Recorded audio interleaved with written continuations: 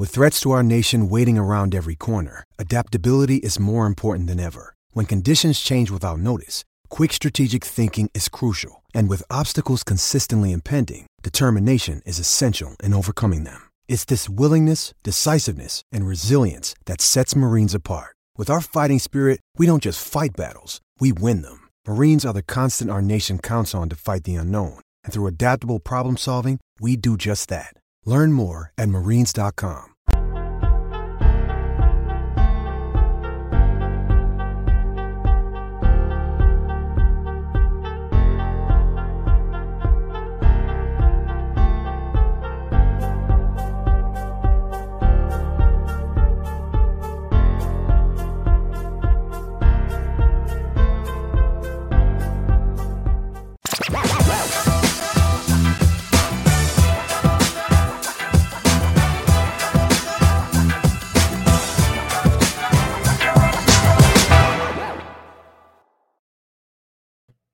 All right, welcome everybody to episode number 50 of Collectible Live. Today is Thursday, October the 23rd, 2022, and my name is Jeremy Lee. I would like to thank everyone who tuned in last time and our guest, Collectible's own CEO, Ezra Levine. We had an excellent episode. If you missed it, you definitely want to watch it. Lots of updates, lots of questions answered about what is going on within Fractional and at Collectible in particular. Check out that episode on both the Collectible app YouTube channel as well as the Sports Cards Live YouTube channel. Let's bring out this week's guest. He is an expert in graded sports magazines. James Kehoe, welcome to Collectible Live. How are you doing today? I'm doing great, Jeremy. Thanks for having me. This is going to be a ton of fun. All right. Well, hey, it is great to have you, James. You love what you're interested in, which is I think the sign of a passionate collector. And I can't wait to learn more about graded magazines. And to be honest, I've had some interest in magazines over the years. I've saved the odd issue here and there, and I can't wait to get your opinion on that. Welcome everybody to the chat. Welcome to the show. Be sure to post your comments, your questions in the chat. We will get to as many of those as we can. But James, let's start off with my first question really is, how did you first start collecting graded magazines? Where did the foresight come from? Yeah, so when I was a kid, I was a sports card collector. So this is during the 80s and that sort of thing. And I collected a ton of sports cards and a little bit of comic books. Also starting lineups. You remember those? The little figurines? Oh, yeah. I collected a ton of starting lineups and had all that sort of stuff. But I think for a lot of people that are in the graded magazine hobby, I had a subscription to Sports Illustrated. And it's interesting to think back, this was the 80s. Well before the internet started. Sports Illustrated was how we got all of our information. I mean, that was it. I mean, maybe you had ESPN and you could get some highlights and that sort of stuff, but really that was how we got the information about our stars. And so Sports Illustrated, the magazine, was such a huge part of my childhood. We sat there, waited for it every week to show up in the mailbox. And I wonder who's going to be on the cover and just poured through it. And so I've got this, obviously I've got a huge nostalgia to my favorite athletes, but I've got this nostalgia to the publication as well, because it was so important. As a big sports fan, when I was a kid in the 70s and 80s and that sort of thing. So I had this, fortunately, I had kind of this innate knowledge that, because I would save all the subscription issues that would come in the mail, but I had this kind of innate foresight to realize that a big, ugly mailing label with my name and address on it, if these things were ever going to be collectible, that really probably wasn't appealing. And so when I would go to the grocery store with my mom or whatever, and one of my favorite athletes were on the cover, I would grab 2 or 3 copies of the newsstand and I would just kind of hang on to them. I'd read my subscription issue, but I'd hang on to and save these newsstand issues. And really, that's how I started collecting magazines. And so then, over years, you get thousands and thousands of them. And I got out of sports cards and starting lineups and all that sort of stuff. And, it's funny, life gets in the way and you become an adult and you get married and you have a house and have kids and things get, other priorities come about. But fortunately for me, my parents saved all that, junk from, when I was a kid. And I remember specifically that when I bought my first house, my wife and I bought our first house. My parents came to visit. My mom's like, we got a whole bunch of boxes in the back of the car that's stuff for yours. We're not saving them anymore. So if you want them, take them. And so that's kind of how I started collecting. And then I literally didn't open them. And so I had them in the basement of my house. And I'd say probably about 2018, 2019, we were moving. And so I was getting ready to move, and I was just going through all this stuff and came across my old Sports Illustrateds and had found out that there was a company that was grading them. And ever since then, I've just been in it with both feet and jumped in all the way. Wow. All right. Well, that's interesting, and it makes a lot of sense because one of the questions I was going to ask you is, why do you love these magazines? And you sort of just answered that in terms of it's the nostalgia. It takes you back to when you were younger, waiting for that issue to arrive in the mailbox every week. Because SI was a weekly publication. Is it still weekly? It's not. So they were acquired by a hedge fund in 2020. And since sometime in 2020, they're now a monthly publication. But they were weekly forever, weren't they? Forever. Yes. So, and I'm going to try to draw some parallels between, the magazine as a collectible versus other collectibles. And I think you mentioned it to me earlier today that it's kind of a cross section between sports cards and comic books, because comic books, in terms of the format, it's a magazine, and sports cards because of the content. Now, when it comes to comic books, I always wondered, does everyone who collects comic books actually read the comic books themselves? And I don't know the answer to that. I know that I've had a few issues here and there that I had read and thought they were cool. But when it comes to Sports Illustrated, like, do you read the inside of every issue that you have in your collection? How important is the content? Let's just get right into it. How important is the content of an issue, versus the cover of the issue? I imagine the cover is the number one most important feature of a Sports Illustrated magazine. And when there's a cover, you usually have a feature to go along with it within the body of the magazine. And then there's all the other pages. How important are those other pages to a magazine, to an issue? Yeah, so let's talk about that a little bit, because it is a little bit different. And let's take a parallel to comic books. And with comic books, the content is really important. And a lot of times you'll have the first appearance of a major character, but they won't be on the cover. But when you get that comic book graded, it'll still say on the slab notes, it'll say, first appearance of Wolverine or first appearance of Superman or something like that. And even though that person won't necessarily be on the cover, that issue becomes extremely collectible. Little bit different when it comes to magazines. It's all about the cover when it comes to magazines. So the interior content for collectors, at least so far, and again, this is just what I see in the market. And when I talk to other collectors, it is all about that cover, and the interior content isn't that much. And there's some purists out there that hate to see magazines slabbed and graded, because that means they'll never be read again. And there's certainly purists like that on the comic book side too. The good thing is with Sports Illustrated is all of their issues are available digitally on their website, and you can pick up. If you really want to read the magazine too, there's still tons of ways to get very cheap, ungraded issues that aren't collectible, so that you can actually read the magazine. And there are different things that make other issues collectible so that you can have that slab. So the content's still accessible for the purists and for the people that want to consume it, but the content inside the magazine to this point has not driven collectability. It's all about who's on the cover. What about the back cover? Because when you have a slabbed magazine, you can turn it over. That's 50% of what you can see of them, 50% being the front cover, 50% being the back cover.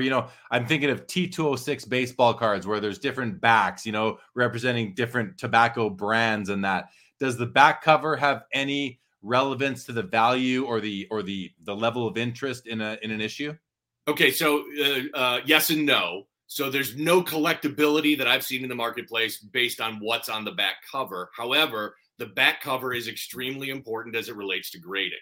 So the process of grading, again, much different. If you come from the sports card side, it's totally different. But if you come from the comic book side, grading a magazine, very similar to grading a comic book. The cover is the most important thing. The back cover is the next most important thing as far as grading goes. And then the interior pages after that. So within the interior pages, and I've, thinking about certain magazines, maybe not sports magazines, and I don't know if Sports Illustrated does this or ever did, but the centerfold. I mean, I remember as a kid, you can guess what I'm talking about, thinking about the centerfold of a magazine, and that was a very interesting part of the overall publication. Does Sports Illustrated or other magazines have centerfolds that are, sports related magazines? And is there any importance or interest in that? And again, once it's slabbed, it doesn't matter. You can't see it, but does that generate interest or value in a magazine? So not unless it's something really historic and significant. So for the most part, again, going back to the content not being relevant to the collectability, at least so far in the marketplace, it really doesn't. The only time you might see something different like that, like for example, the term Amen Corner, famous for the Masters Golf Tournament, that was coined by a Sports Illustrated writer in 1958, I believe, in an article. And so the cover of that, Del Crandall, who is a fine catcher but not a collectible player, was on the cover of that. But that issue becomes much more collectible because it was the first time anybody had ever used the phrase Amen Corner. And so there are a handful of rare instances like that where the interior content, whether it's the centerfold or not, increases the collectability of it. But it's very rare and they're few and far between. So let's talk about then the collectability of issues, because if someone watching, listening right now decides that, hey, I've got a bunch of SI magazines sitting somewhere, or I find this interesting, I find this intriguing, maybe, and they display so well compared to other collectibles. They're flat for all intents and purposes. What makes an issue of Sports Illustrated collectible? And I have to think there are a few different criteria that go into it, or a few different options of what will make it collectible. Can you take us through and educate us on what we should be looking for? Sure. So the first thing for anybody that's interested in this hobby, as it relates to collectability, the very first thing you've got to learn is the difference between a newsstand issue, which was purchased off of the newsstand at a grocery store or a Barnes and Noble or something like that, versus a subscription issue, which would have been sent in the mail with a mailing label on it. And it really comes down to rarity. I mean, that's kind of why we collect things. We like collectibles because they're few and far between and they're really rare. And Sports Illustrated has come out and said that over the years of their publication, they produce 2 to 3 million copies of every single issue every single week. Now, it's a big print run. The best estimate is that we have that only 2, maybe 3 or 4% of those millions of copies produced were newsstand issues. All the rest were subscription issues. So for the hobby, and it makes sense. Whenever you've got millions of anything in the marketplace, it's tough to have it be collectible. And so for the most part, subscription issues are not collectible. What all the collectors want are newsstand issues, and it's because of the rarity. They just did not produce nearly as many of them. And from what I've seen and people I've talked to that have kind of collected and saved magazines for a long period of time, the type of person that had a subscription issue, got it in their mailbox every single week, that's the type of person that would have held on to them. And so, again, the survivability of those subscription issues tends to be a lot higher. If somebody collected it, bought an issue off the newsstand, they didn't have that affinity toward it that somebody with a subscription would have had. Either they were, taking the train into work and they grabbed it off the newsstand, and once they read it, they threw it in the trash, or they were on a flight going somewhere and they grabbed one at the airport or something like that. So it really, newsstand issues are much more rare, and that's where all the collectability is with Sports Illustrated. I'd say beyond that, the collectability really follows sports cards. And sports cards is the 800-pound gorilla in any sort of sports memorabilia hobby, or any of these other offshoot verticals and that sort of stuff. So what does everybody want in sports cards? They want that rookie card. So that's what really people are looking for in Sports Illustrated. It's driven by the first cover. Mickey Mantle's first cover was in 1956. That's the one everybody wants. Now, the other Mickey Mantle covers are certainly collectible, but everybody wants that 56 Mickey Mantle. Everybody wants Muhammad Ali's first appearance in 1963. Everybody wants Michael Jordan's first cover from 1983. And then which stars are collectible, again, driven by sports cards. Mickey Mantle is obviously huge and that sort of thing. And Jackie Robinson and Michael Jordan and LeBron and Kobe. And so really the market kind of looks towards sports cards as to which athletes are the most collectible, and that kind of filters on over into graded magazines and which ones people want. So over the years, I mean, I was a subscriber back in the probably 80s, 90s, here or there, a couple of years, but I do still have one issue that I bought, a newsstand issue. I remember buying it. I don't remember the year exactly, but it's early 90s, I have to think, and it was the issue that came out picture of Magic Johnson. I think it just says Magic across it. And it was basically the issue that came out after he announced that he had contracted the HIV virus. And I bought that magazine thinking, oh my God, Magic's going to die. And I want to copy it. I want to copy this magazine. I mean, thankfully, look at Magic Johnson. He's I think, done really well for himself health-wise, considering he has that virus. What's that magazine? How did I do keeping that? And I still have it, and it's in good condition, but it's not graded or anything. Or am I one of a million people who went out that day and bought a copy from the newsstand? Yeah, I think it's probably a collectible issue because it's Magic Johnson. I'm not quite sure that, the fact that it was the issue that it was announcing that he had HIV it doesn't add or detract from the collectability at all. But any issue, especially issues from the 80s and 90s with Magic Johnson on the cover, are still certainly going to be collectible. So yeah, I would look into that. And again, it makes sense. Magic Johnson is extremely collectible in sports cards. Anything having to do with him on Sports Illustrated and any of his covers are certainly going to be collectible. However, not going to be nearly as collectible as his first cover in 1977 and his second cover in 1979. Okay. And is that first, second cover more like a college cover, a pro cover? Is that sort of the thing there? Why is his second cover more significantly more important than his third and fourth, as an example? Well, I think it, that generally, sports cards view it the same way. I mean, if you can't afford a superstar's rookie card or their first cover, people generally gravitate toward the second cover. If they are second sports card that they had out, and if they can't get that one, then they go to the third one. Also, they're the older ones too. But to go back to answer your question, yeah, those Magic Johnson's first two covers were him at Michigan State. And so his first pro cover, I think, with him on the Lakers came out in 1980. And so then there's a different level of collectability there as well. So, and again, it's good. The company that grades magazines is CGC. They're the largest comic book grader in the world and highly reputable. But they're doing a better job. I love what graded game tickets have done with the little information that they put on the slab. Mickey Mantle's 500th home run game, Derek Jeter's first appearance in a Major League Baseball game. CGC is getting better at using those slab comments to help tell the story. And first pro cover is a story that makes something more collectible. Okay, that's the first time I'm going to see Magic Johnson in a Lakers uniform. Wilt Chamberlain played in Philly, he played in San Francisco, and then he played for the Lakers. And so that Wilt Chamberlain cover from 1967, with him and his first time in a Lakers uniform is a little bit more collectible than an average run of the mill Wilt Chamberlain cover. All right. One more question on covers and collectability. Obviously, a single appearance on a cover. So one athlete, whether it's Mickey Mantle, Michael Jordan, Wayne Gretzky, LeBron, Kobe, we can go on, Muhammad Ali. What about those issues that commemorate the World Series championships, the Super Bowl championships, Stanley Cup, those sorts of things where you have more than one athlete on the cover? Are those collectible at all, or are those like the first New York Yankees World Series, or maybe yes, I wasn't around back then, but you know what I mean? Is there anything there in terms of a team photo on the cover or multiple players?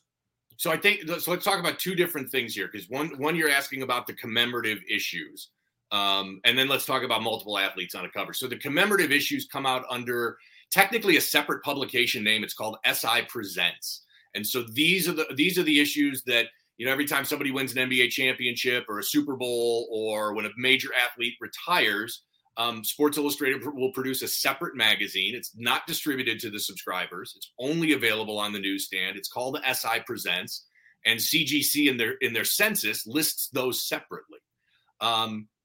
So for whatever reason, collectors in this hobby in the market don't gravitate toward those SI Presents nearly as much as they do the weekly covers. Not really sure why that is. I'll give you a great example, which I did on one of my videos recently.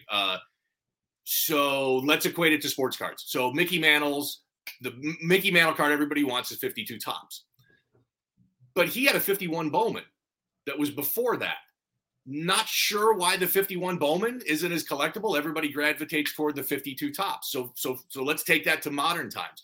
Tom Brady's first Sports Illustrated cover technically was a Sports Illustrated Presents. It was the 2002 commemorative cover after the Patriots won the Super Bowl in 2002. Came out in February 2002. It has the headline, Amazing. His first weekly Sports Illustrated cover didn't come out until 2 months later in April, and its headline was The Natural. For whatever reason, collectors want the weekly issue that came out 2 months after the Sports Illustrated Presents issue. So not quite sure why that is, but I always thought that was a really interesting parallel to the 51 Bowman 52 Topps Mickey Mantle. Well, I think part of it is those SI Presents issues are commemorative issues. And oftentimes I see magazines on the newsstand that say collector's edition. And that means that and maybe SI Presents puts that on there. I'm not sure. Time Magazine, I think, does with some of theirs. But now they're doing that to incentivize collectors to buy maybe one or more copies, put them away. Whereas the SI Weekly was really, that was your reader copy for your bus or train ride to work or your Sunday reading, whatever it was. So I think it ties into scarcity and condition and rarity. There would be my very novice opinion on that, or thoughts on that. No, I think you're absolutely right. I think there is, there's something about collectors that when the producer of the item sits here and says, "Hey, this is the collector's one," we're kind of like, no, it isn't. Yeah, maybe not. So I think that's part of it. But let's go to the other part. I'm going to show you an example here. Let's go to the other part about what, multiple athletes on a cover here. So this is, I'm going to try and keep the glare off it. This is Kobe Bryant's first Sports Illustrated cover. So this is from 1998. Uber collectible, hugely collectible. Kobe Bryant's amazing. Magic Johnson's on the cover with him. To me, and from what I see in the marketplace, that's certainly the fact that Magic is also on the cover ups the collectability of this issue. Not only for two reasons, I think. Not only is Magic an all-time great and a Hall of Famer and all that sort of stuff, but it also kind of symbolizes the passing of the torch from the Showtime era Lakers of the 80s with Magic Johnson to the Kobe and Shaq championship Laker teams of the 2000s and that sort of stuff. So yes, absolutely. Having multiple Hall of Famers on a single cover absolutely increases the collectability of it, and this is a good example I wanted to show. That's a nice addition right there. All right, we haven't gone to the comments yet. We've got several, so let's go to the comments, take some questions, and let's find out what we have here. First of all, Mod Cult Collectibles, welcome to the live stream. Studio Sports in the house. Happy Sunday to the hobby family. Rick Elsmore says, two of the best in the hobby, Jeremy, Jim. Graded magazines are great collectibles and display so well. Brian Adams says, I'm here now. They grade everything now. Beckett is grading VHS tapes. Yes, they are grading VHS tapes. Dave Snyder says it's because they are findable. I think in terms of, this is an old comment already, but just talking about the SI magazines themselves, says the insert material is the crossover, talking about crossover to sports cards. And I'm not sure what Dave means by insert material. I asked you earlier, what about all the advertisements for other subscriptions to other magazines, those little cards that get stuck in between the pages and fall out if you kind of fan a magazine like this, versus perforated card sheets that are in the shape of a page of a magazine that are in there as well. Speak a bit to inserts within the magazine. Educate us on that, James. Yeah, so CGC does a really good job of putting on the slab and in the slab notes whenever there are inserts in there. And we all are familiar with the little subscription cards that, Sports Illustrated wants you to fill them out and mail them into them so that, you would get a subscription to it. Anytime there's an insert that's noted on the slab, whether or not those inserts are present. There's also a lot of other advertising inserts. This was really big in the 80s and 90s. The magazines would have like cologne ads where you could like open it up a little bit and it would smell like, Ralph Lauren Polo or Dracar Noir, or I'm dating myself with all these. Yeah, 80s, I remember clearly. 80s colognes. From what I've seen, collectors really don't care about that at all, but they are noted when they are present on the slab label. I will tell you that those can present some challenges when it comes to grading. And, this is something, Jeremy, you and I didn't talk about. Magazine pressing is again, this comes from comic books, and this is fully sanctioned by CGC. In fact, it's a service that you can pay CGC to do for you. It's basically where you take the magazine and you put it in a heat press to get out any wrinkles or defects to help improve your grade. Now I get it. If you're coming from the sports card side, you're like, what the heck are you doing? Because if you do that, PSA is going to label it altered and they're not going to grade it and send it back to you. But it's totally different on the magazine and comic book side. So pressing is something that a lot of collectors do before they get their magazines graded that helps improve the grade and take out defects. But those inserts create challenges associated with that. And so what I see is a lot of people that press will actually take those inserts out because the collectors don't care about whether the inserts are present, and having those in there when you press a magazine can create problems and other sorts of abnormalities in the magazine. Yeah, just like wrinkles or little bumps, even because they're That's extra exactly material in there. Yeah. Mod Cult Collectible says there are apps now where you can subscribe to read unlimited comics, and now you don't have to risk damaging the actual comics themselves, which is very good for the collectors. But it also does increase the population of the ones that are in really good condition, because now you don't need to read them anymore. So exactly right. So let's talk about that for a second, because Sports Illustrated still produces a monthly magazine that you can go to Barnes and Noble and buy off of the newsstand there. And you can subscribe to Sports Illustrated's digital publication where you get access to their entire archive. So, for example, let's use Luka Doncic. Luka Doncic and Trae Young were on the same cover in November 2021, and it was their first cover for each. Highly collectible. A lot of people went out to the newsstands and bought that copy to get it graded. Now I don't have to open it and read it. I can just go to SI's website, read all the content from Sports Illustrated there, and still have my pristine, unread copy of Luka Doncic and Trae Young's first cover. Yeah, it's helpful. Hat Trick Hobby says, do we see growth in this part of the industry? So I don't know if he's speaking to the industry as the sports card and memorabilia industry or a different industry, but why don't we just take the question as it pertains to the collectability and the amount of collectors. There are serious collectors, not just the ones keeping their old issues in boxes, but what's your perspective or thoughts on the size of the Sports Illustrated magazine collector base? I'll just leave it at that. Yeah, so look, graded magazine, it's never going to be sports cards. It's never going to be comic books. Those things have been collected, a tried and true collecting community really since the 60s, if not earlier, for both. Magazine collecting has really only kind of been, well, really since CGC started grading them. CGC started grading magazines in 2009, but it was really kind of 2017, 18, and 19 when the hobby started to take off. So, it's never going to be sports cards. It's never going to be comic books, but it is certainly, while still a small vertical, certainly a growing segment of the hobby.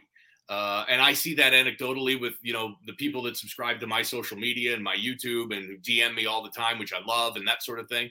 But I think you can take a look at it with pricing as well.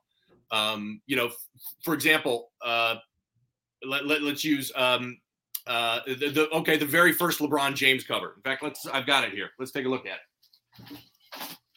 So this is LeBron James' first Sports Illustrated cover. It came out in 2002. And just so you know, 9.8, that's like a PSA 10 and as far as magazines go. And I won't get into the weeds on all of that. But this issue, I would say this issue 2 years ago was selling all day on eBay and other auction sites for probably about $3,000. Just last month it sold on Heritage. This issue, 9.8, sold for $9,000. So there's certainly growth in pricing. There's certainly growth in the number of people that are participating in the hobby. Like sports cards, it seems like every month we're setting an all-time record. It was about a year ago when the highest price ever paid for a graded copy of Sports Illustrated was $11,000. And that was a Michael Jordan first cover at 8.5. That got broken several times over the last few months. And in April earlier this year, a new record was set. Wayne Gretzky's first Sports Illustrated cover from 1981, graded at 9.4, sold for $30,000. It was actually purchased by the Collectible app. I see it over your right shoulder. Yeah, let's talk about this. I've got an example. So this is one example of it. I've got something I'm going to talk about this specifically. So yeah, this is the issue. Now this is graded at 8.0. But the one that was graded at 9.4 was bought by the Collectible app on Heritage Auction for $30,000 in April. Collectible, made it available as a fractional investment to their community, and with a market cap of $37,000, and it sold out pretty darn quickly. There's a Mickey Mantle first cover from 1956, graded at 9.4, that is, I believe, is going to be up for auction on Heritage's website in the coming weeks. My guess is it's probably going to break that Wayne Gretzky record. So I think that, it's tough to pin down how many people are in this hobby. From my perspective, as somebody that, does this a lot and has been doing this for years, there's certainly tons of new people coming into this hobby, mostly from sports cards and comic books every single week. And we are seeing, on the high end prices, rising pretty dramatically, as all collectibles have, in the last couple of years. Yeah. Okay. Let's keep going here. T Dot, good evening to you. And Hat Trick Hobbies says, any sort of ROI on this for the future? And I think that's it's an interesting question, because if it grows, if the magazine collector base continues to grow, there would be ROI if you're getting in on it now. But has the train left the station yet? What are your thoughts on where the magazine collecting hobby the investment caliber of it is? Yeah, so I think we talked probably the bottom of the second inning as far as the hobby goes. I think it's still really early. As far as ROI for the future, I hate to speculate on that, because it is just speculation. Here's what I'll say. There's a number of things that make these collectible. They display fantastically. I mean, and nothing against sports cards. I'm not in the sports card area anymore, but to me, sports cards and game tickets don't display very well. Or at least I should say not as well as these magazines do. They display well. The photography on the covers is amazing. Sports Illustrated was known for their award-winning photography. So they have this amazing aesthetic appeal to them. Then I think the next thing that collectors love about it is the rarity. The fact that there are, 350 Michael Jordan Fleer rookie cards at PSA 10, and that thing still sells for $200,000 and 8 months ago was selling for $500,000. That doesn't make a whole lot of sense to me. I get it, but man, to pay $200,000 for something where there's 350 of them just like it out there, we're talking about really rare items in graded magazines. And again, I think it's much similar to comic books too. The first Superman cover, there's only a handful about those out there that are graded. I can go back to the first Mickey Mantle cover. So the first Mickey Mantle cover in 1956, there is one 9.6 in existence. There are no 9.8s. There are 4, 5, 9.4s. There's probably less than 100 of that magazine and newsstand graded in total. So collectors love the rarity, because they can sit here and say, I'll show you this one. So this is Yogi Berra's first Sports Illustrated cover from 1955. It's graded at 9.6. There's no 9.8. There's only 2 9.6s in the world. And I've got one of them in my stinking hands here. It's awesome. That's what collectors love. They love to be able to sit here and say, I got this, and I'm the only one, or there's only 2 or 3 of us that have this in the whole world. Let's see that, because that is an amazing image. I mean, that's beautiful. It is. And I talk about this on my videos a lot. A couple of things. These are a work of art. I love the tight, close-up, intimate photograph of Yogi Berra, probably arguably the greatest catcher of all time, and he's got his catcher's mask on. Yeah, this is something that, to me, sports cards don't do. People don't collect that Mike Trout rookie because it's just an amazing, beautiful looking photograph of Mike Trout. People collect these because, man, this is an incredible image of Yogi Berra. Yeah, so I think that rarity is a huge part of why people collect newsstand issues. And I'm going to show you another one too. And again, I think this is where magazines do better than sports cards. Again, is capturing history. I don't know what, again, I'll go to a Michael Jordan's Fleer rookie card. I have no idea when that photograph was taken. I don't know if it was taken in an important game or if it was just a generic run-of-the-mill Michael Jordan game that year.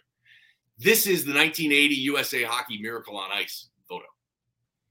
This captures that moment in history so beautifully. The Cold War, the Americans going against the Soviet Union, our college amateurs versus their Russian professional team. There was no way that, the United States hockey team was supposed to win that. It's probably one of the greatest upsets in sports history, transcends sports. Yet here I've got an amazingly beautiful representation of that. So I think all of those things, whether it's the display and the aesthetics of it, the rarity of it, and the fact that it does an amazing job of just capturing that snapshot moment in time and a piece of that history, is why collectors love them. Yeah, I think they are works of art because the artistry comes in the photography that is featured on the covers. Whereas with sports cards, I mean, the cards themselves are works of art, especially, you know, some of the older ones nowadays. And in this more creative era that we've seen from the mid 90s forward, a lot of the artistry comes from the design of the card itself, not the photo used, but how the photo used is integrated with all the other aspects and design elements of the card. So I think cards are works of art as well, but it's just a different type because these magazines don't have borders on them, and they have the Sports Illustrated name, some other words that speak to what other features are in the magazine, but there's no foil covers. And maybe there are sometimes, I recognize, but you know, there's very little additional design elements besides the photographs themselves. Yeah, and I'll tell you, it's that photography which sets Sports Illustrated ahead of all the other sports magazines out there. I mean, there was Sport Magazine, there was Baseball Digest, there was Sporting News, and all these sorts of things. And those, I mean, some people collect them and that sort of stuff, but there's not a large market for them. It was really Sports Illustrated and their award-winning photography, which is why people are gravitating. One of the reasons why people are gravitating to that specific publication. Yeah. Brian Adams says, for me, it's about the cover artwork that I like. So that's exactly what we are talking about right now. Game Time Gallery says, unlike sports cards, you don't see counterfeits in magazines. And does that still hold true? So it would probably be a lot harder to counterfeit. I haven't heard of it. It would probably be a lot harder to counterfeit a magazine because you're not just talking about a single piece of cardstock. You're talking about a magazine that's got 60, 80, 90 pages inside of it. You'd have to counterfeit the entire thing. We haven't seen any of that, haven't heard any of that. And I think there has been, you know, again, the fact that the grading company CGC is the world's largest comic book grader in the world, you know, their graders are experts. I think there has been a little bit of that in comic books. So their graders are trained to spot things when they don't look right, but It hasn't been an issue yet. DR says, do people grade newspapers and sports sections of newspapers? Have you heard of that? Yeah, so that's a great question. So the downside of CGC grading magazines is they will only grade magazines that are 8.5 by 11 and smaller and less than a half-inch thick. So there are some size limitations. So there are some magazines that aren't sports related, like Rolling Stone magazine. Rolling Stone, again, amazing award-winning photography, have some iconic covers, but that was an oversized publication and it's just too big and nobody's grading them that big. Life magazine, another example, some amazing sports athletes on Life magazine. And I think people are nostalgic over Life magazine as it was such a big publication in the 40s and 50s. Again, that was an oversized publication. And so the sizing is what's restricting the grading of newspapers, I think. Yeah, fair. Rick Elsmore says those covers Jim shared are so nice. Yep, got to agree with that. T-Dot says magazines don't have the same nostalgia as cards or emotional connection. So, right, I mean, I don't think that's true. I think that they do have the same nostalgia or emotional connection, just not in the same magnitude, not the same amount of people, because I do think that more kids in those 70s and 60s, 70s and 80s and 90s were collecting cards versus, you know, subscribing to and reading the magazine or having that nostalgia. But the ones that do, and you're a prime example, the reason why I say I don't agree with T-Dot's comment is because your nostalgia for magazines is the same as the nostalgia that I have for cards. It's based on those similar experiences we had when we were younger. So I think the nostalgia itself is extremely similar.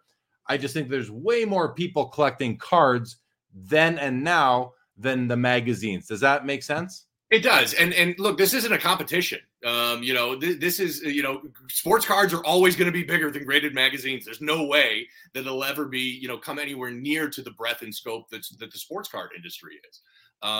But, you know, people have that nostalgia for comic books. People have that nostalgia for newspapers, like somebody just mentioned before.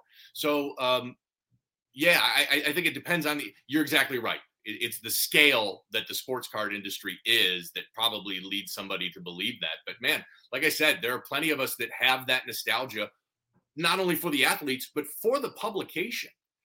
because it was such an important, it was what connected us to our athletes, because before the internet, it's all we had. Yeah. We had the daily newspaper where we could get the box scores. And then we had, Sports Illustrated every week where we got those in-depth feature articles and everything. Exactly. Game Time Gallery says, my favorite SI cover is the 1959 Nellie Fox, Louis Aparicio, A Thing of Beauty. And Mohammed here says, your top 3 covers, James. Okay, so I'll give you what the hobby says are the most 3 collectible covers, and they're the 56 Mickey Mantle, the 63 Muhammad Ali first cover, and the 1983 Michael Jordan first cover. I think the hobby has said that those are probably the 3 biggest ones, and probably not a surprise because those are all massive superstars. For me, I mean, my top 3 is going to be a little bit different. So I'm 48 years old. I was 10 years old and living in the suburbs of Chicago when the Bulls drafted Michael Jordan. So I was destined to become a Jordan fanatic and freak, and have been my entire life. And so for me, it's anything with Jordan on the cover. So my top 3 would be 3 Jordan covers. Actually, one of them specifically would be the cover from 1992 after they won their second NBA championship and beat the Trailblazers that year. It's a great Jordan cover, but the reason why that's one of my top covers, that's an issue that my mom bought for me at the grocery store and put in a box. I put in a box, and it sat in a box for 20, 30 years, and I got it graded, and it graded at a 9.8. So for me, it's a little bit different because there's some nostalgia and some family aspect to it. And that was something that, I had bought originally, or my mom had bought for me originally. And so that's one that I'll, never sell and have my entire life. Yeah, that's the way it should be. I think it's important to have those personal pieces as well. Brian Adams says here that he has 2 Shohei Ohtani Sports Illustrated issues, the hitter version and the pitcher version, that he's going to send in for grading. So this leads me to ask you about kind of these parallels or multi-cover issues. How are those received by the collecting community? Yeah, so very well. So they're called variants, and that's a comic book term. So variants in comic books have been around for a long time. It's essentially the interior content is the same, but they have different covers that they distribute. And so Sports Illustrated started doing this. They did it a little bit in the 90s, not a whole lot. They really ramped it up in the 2000s, and like 2010 to like 2017, they were doing a ton of these, and they're called regional variants. So they would produce the same magazine, but they'd have a different cover and a different back, and they would distribute them regionally. So, for example, there's a famous one from 2008. It's the NBA's NBA preview issue, and there's 6 different covers. Kobe's on one that was going to be distributed in the Southwest in the Los Angeles region. LeBron was on another. Dwayne Wade was on another cover, but there's 6 different athletes, and those are so great and so collectible because it makes them even more rare. Sports Illustrated they weren't cranking out more magazines. They didn't produce 6 times the number of magazines. They produced the same number of magazines that week, but split it up into all of those covers. So I think that's Kobe and LeBron were both on there, and there were 6 different covers produced in that week. I think those are probably the rarest and hardest to find Kobe and LeBron issues out there. And so that makes them really collectible. And I love the specific issue that this person is talking about, because it's not Shohei's first cover. Shohei's first cover was also a variant, but it had Mike Trout on it. But last year, they produced this great cover, 2 different covers. Shohei was on both of them, one of him going through his pitching windup, and the other one swinging as a batter. And I love those covers, and you should definitely get those graded because those are fantastic. Right on. Mod Cult says a lot of those SI slabs would look great on the wall, and I think that's one of the beautiful things with them is that they do display so well. You want to look at I want to look at my cards, but a lot of times they're harder to display unless you have a ton of shelving real estate available. DR makes this comment here, says, I could easily see historians and political scientists gravitating towards graded magazines of politicians and historical events. So what can you inform us on in terms of the collectability of what other magazines are collectible? Or are you personally only into Sports Illustrated? What about Jim? What about Beckett magazines? What about, as T-Dot talks about, the old sticker books that we used to buy and put stickers in with Wayne Gretzky on the cover? Are these also collectible? So I think for what I'm seeing in the market, anything outside of Sports Illustrated, for the most part, is speculative. Doesn't mean you shouldn't collect them. I mean, the first rule in collecting is collect what you love. You are seeing a little bit more of a market for graded game programs, vintage Super Bowl programs, World Series programs, that sort of stuff. And I think there's great parallels between that and game tickets. But yeah, there are other magazines that are graded. So I've got a couple of sports ones here. This is, it's a crime. Jackie Robinson was never on the cover of Sports Illustrated. An absolute crime. But this is his first cover on Time magazine. And this was 1947. So yes, I think people try to stick toward the well-respected publications, especially for vintage. So we're talking about Time, Newsweek, that sort of thing, but very, very collectible. I've got a number of, let's see, great story. Joe Montana in 1982, right before the 1982 Super Bowl, he was the first athlete to ever appear on Sports Illustrated, Time, and Newsweek the same week. So I've got all three of those. Very cool. This certainly is very collectible. Historical figures. So I've got a few of those. I don't have any with me to show right now, but yeah, I think that there's certainly, it could in the future be a market for, John F. Kennedy's first Time magazine cover in 1961 during his inauguration. I've seen people that have got the first Albert Einstein, I think it was 1938 was the first time he was on the cover of Time magazine and have gotten that graded. So absolutely, I think there's definitely some interest in historical figures. Let's talk about other publications. So this is Slam magazine. And Slam magazine, I'd say outside of Sports Illustrated, Slam probably has the next level of collectability out there. This was a basketball-only publication that started in the mid-'90s. And I think if you're that era and that generation, I think there's a lot of us, or there's a lot of people out there. Slam is to them what Sports Illustrated was to us guys that are a little bit older. So this is Allen Iverson's first Slam cover from 1999. Really collectible. The first Kobe cover, the first LeBron cover from Slam. I've got the first Jordan cover from 1995 in Slam. So Slam certainly has a good bit of collectability. And then one more thing, as long as we're talking about alternate publications, this is before the Super Bowl. This is the 1964 NFL Championship game program. That's Jim Brown on the cover. I've absolutely loved these. I own a ton of vintage World Series programs, old Super Bowl programs, AFL, NFL championship programs, NFL championship programs before it was called the Super Bowl. I just think that they are, again, aesthetically pleasing. They display great and just an amazing piece of history. This was in the stadium when the Browns won the championship that year. This was in the stadium right there. And I think it was the last time the Browns won the championship in 1964. So these are very cool. This is an emerging segment within the graded magazine and game program hobby. But man, these are just as cool as can be. Yeah, so that's so cool. What about Beckett magazines? Now, I mean, this is maybe only going to appeal to card collectors who maybe that's a bit of crossover nostalgia as well. I mean, I remember in the late 80s through the 90s, you just could not wait for that next issue to come out. And who was going to be on the cover was the talk of the town until it actually came out. So is that something you're interested in? Are you even aware of any community or collectability towards old Beckett magazines or current ones? What can you tell us about that? Yeah, people just want to collect what's cool. And so, yeah, I don't have any Beckett's graded, but certainly the very first Beckett basketball, Michael Jordan was on the cover. That in an ultra high grade is certainly collectible, and those sell on a fairly regular basis. Somebody actually just ended last night, Heritage Auctions had a copy of the very first Beckett magazine ever produced. It's kind of got this light blue cover. Yeah. And that sold on Heritage Auctions last night. So yeah, there is my favorite Beckett was the Bo Jackson one. They had that Bo Jackson cover. It was black and white, and he's got the shoulder pads on, and he's got the baseball bat. It was kind of an iconic image that was used in a lot of places. That's my favorite Beckett, and I've definitely seen people get that graded. And yeah, there's a market for it. Certainly smaller, but yeah, there's people out there. I think that's the cool part. People are just getting graded whatever they think is cool because they like it. Yeah. Collect what you like.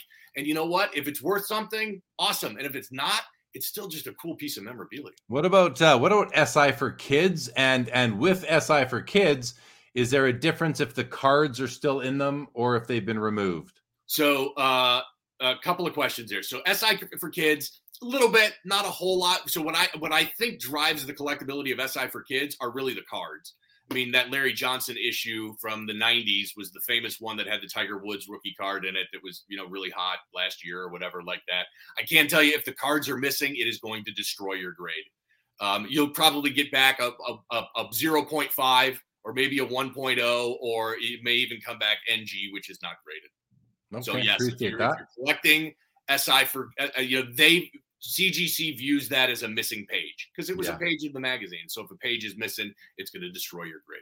Yeah, and that makes perfect sense to me. DR wants to know, do they grade the Sports Illustrated swimsuit issue? And if they do, is there fanfare for that?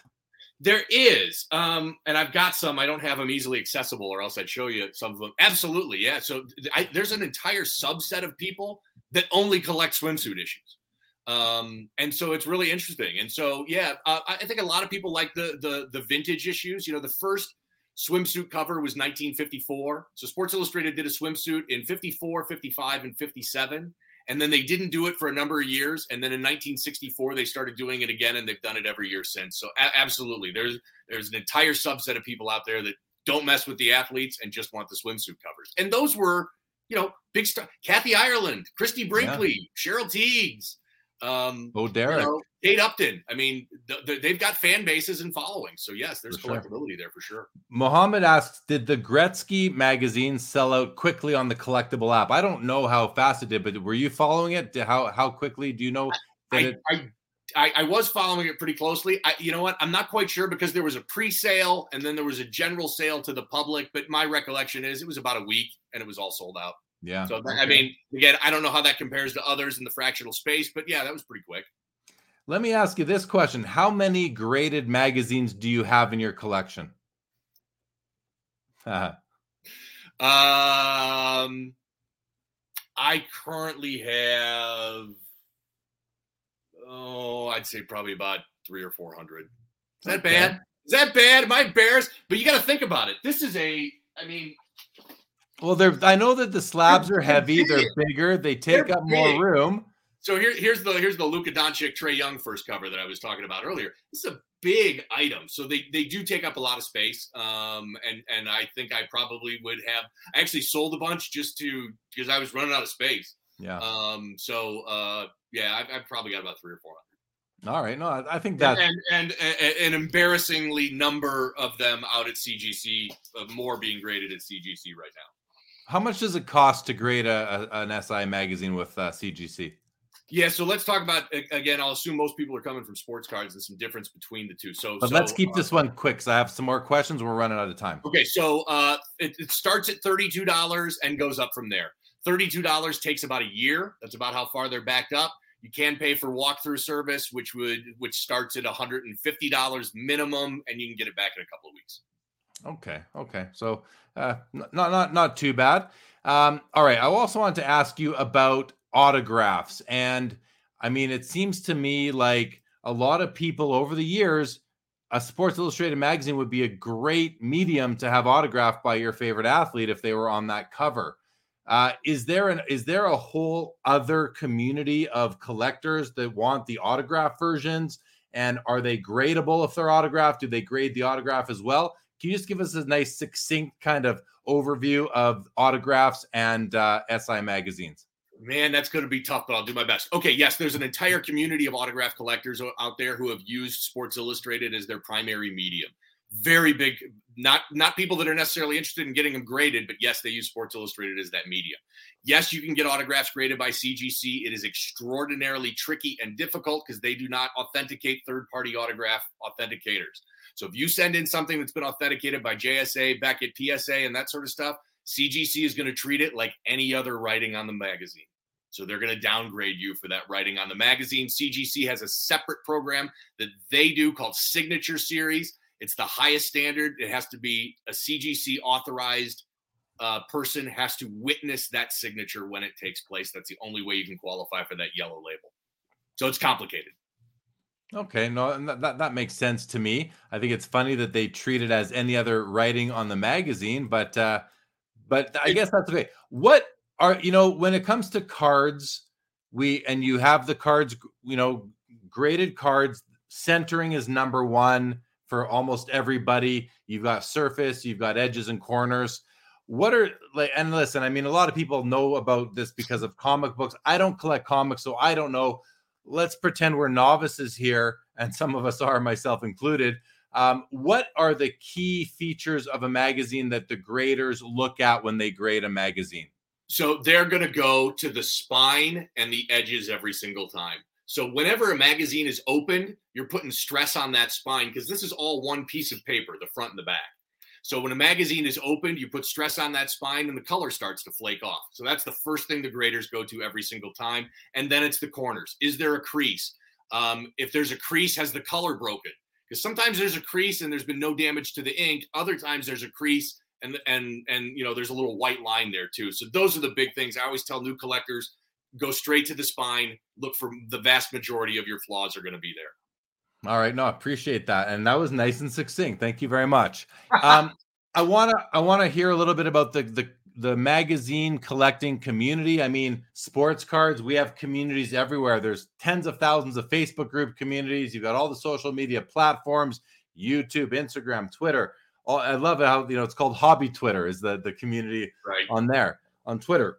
As far as magazines go, graded magazines, I'm not really aware of there being a community until I followed you on Instagram and I saw that, there are some others as well. The ticketing world. I mean, tickets sort of popped out of nowhere, getting their moment kind of in the spotlight as far as the greater sports collecting hobbies go. And there's a community. I've come to follow several ticket collectors and I see they're interacting. There's a great ticket community.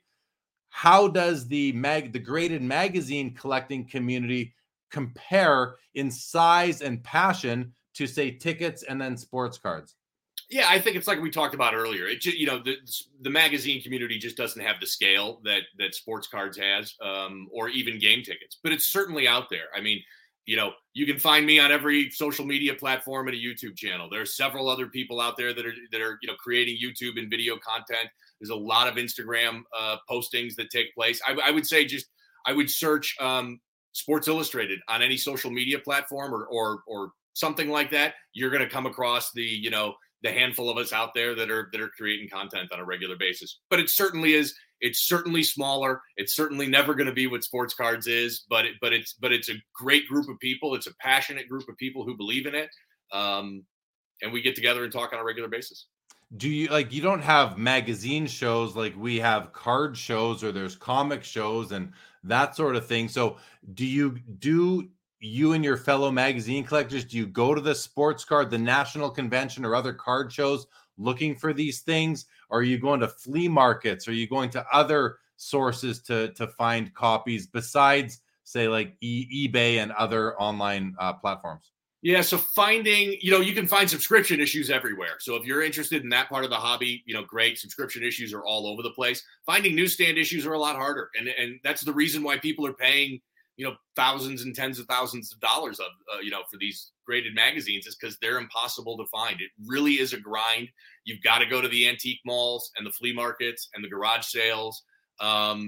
If you're on eBay, you're certainly going to pay a whole lot more for it, and a premium for anything that you can find on eBay. But it is a grind and it is a hunt to be able to source these newsstand issues.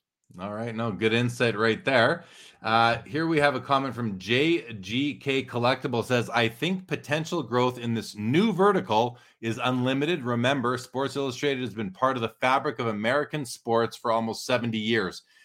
I listen, I agree with the sentiment there. It has been a part of the fabric since it came out. It's everybody knows about Sports Illustrated. I mean, I'm up here in Canada and I had my own subscription several years here and there. It's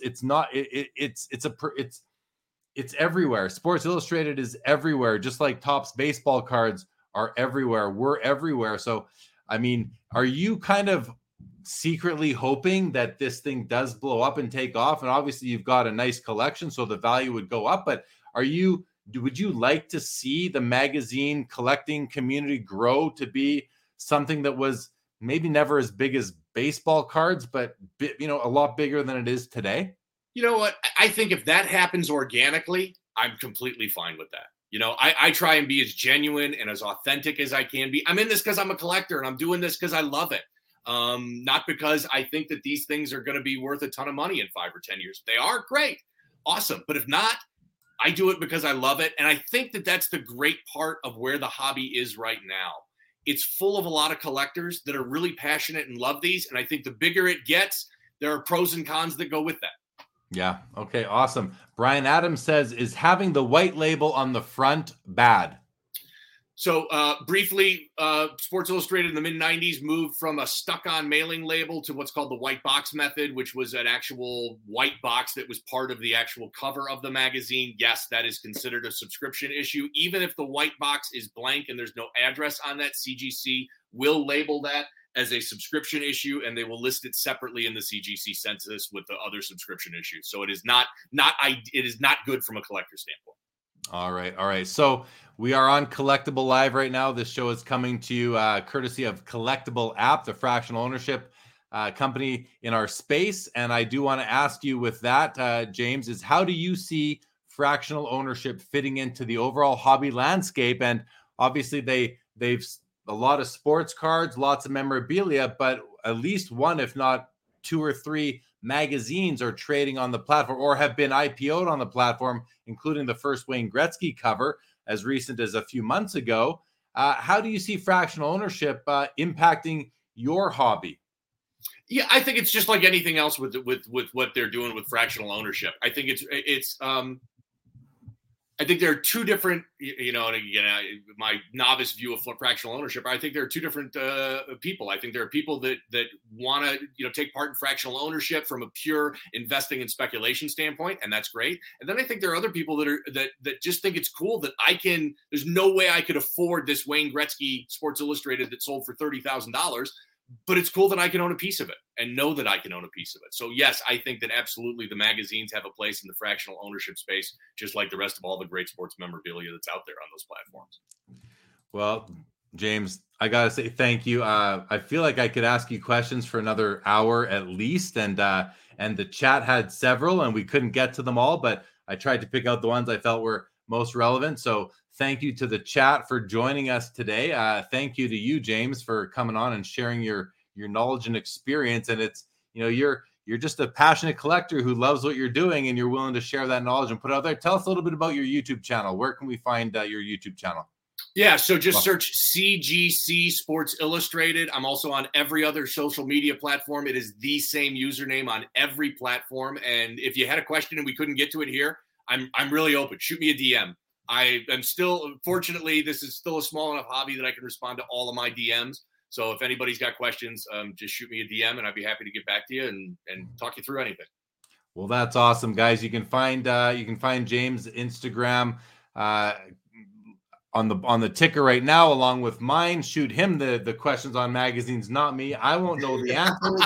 Mod Cult says, great guest, great host, great show. Thank you, Mod Cult, very much. What does JGK says? I do believe CGC knows how huge SI collecting can be because they had insight to put issues with subscription labels into their population report. Yeah, they, that's really great to hear from them. All right, we're gonna wrap this up, James. Thank you so much. This was awesome. I really enjoyed it. Thanks again to the chat. And final comments from you, and then I'm going to end this. So this is just a lot of fun. I have no idea if these are going to be worth a ton of money, if they're going to blow up like game tickets did in the last couple of years or not. But don't worry about any of that stuff. It's a lot of fun. There's a lot of us that have a lot of nostalgia to it. It's a good community full of good people.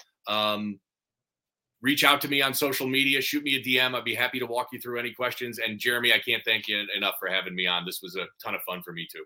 Same here. Well, as you were just alluding to, collect what you like. You can't go wrong. Game Time Gallery. Thank you so much for that. All right. With that, everybody, have a great week ahead. No Collectible Live next Sunday, but we will make up that episode probably on Tuesday, the week after. I believe November 1st, that would be something like that. So thank you, everybody, for joining. James, again, thank you. Thanks to the chat. And this episode is now over. Seeking the truth never gets old. Introducing June's Journey, the free-to-play mobile game that will immerse you in a thrilling murder mystery. Join June Parker as she uncovers hidden objects and clues to solve her sister's death. in a beautifully illustrated world set in the Roaring '20s. With new chapters added every week, the excitement never ends. Download June's Journey now on your Android or iOS device, or play on PC through Facebook Games.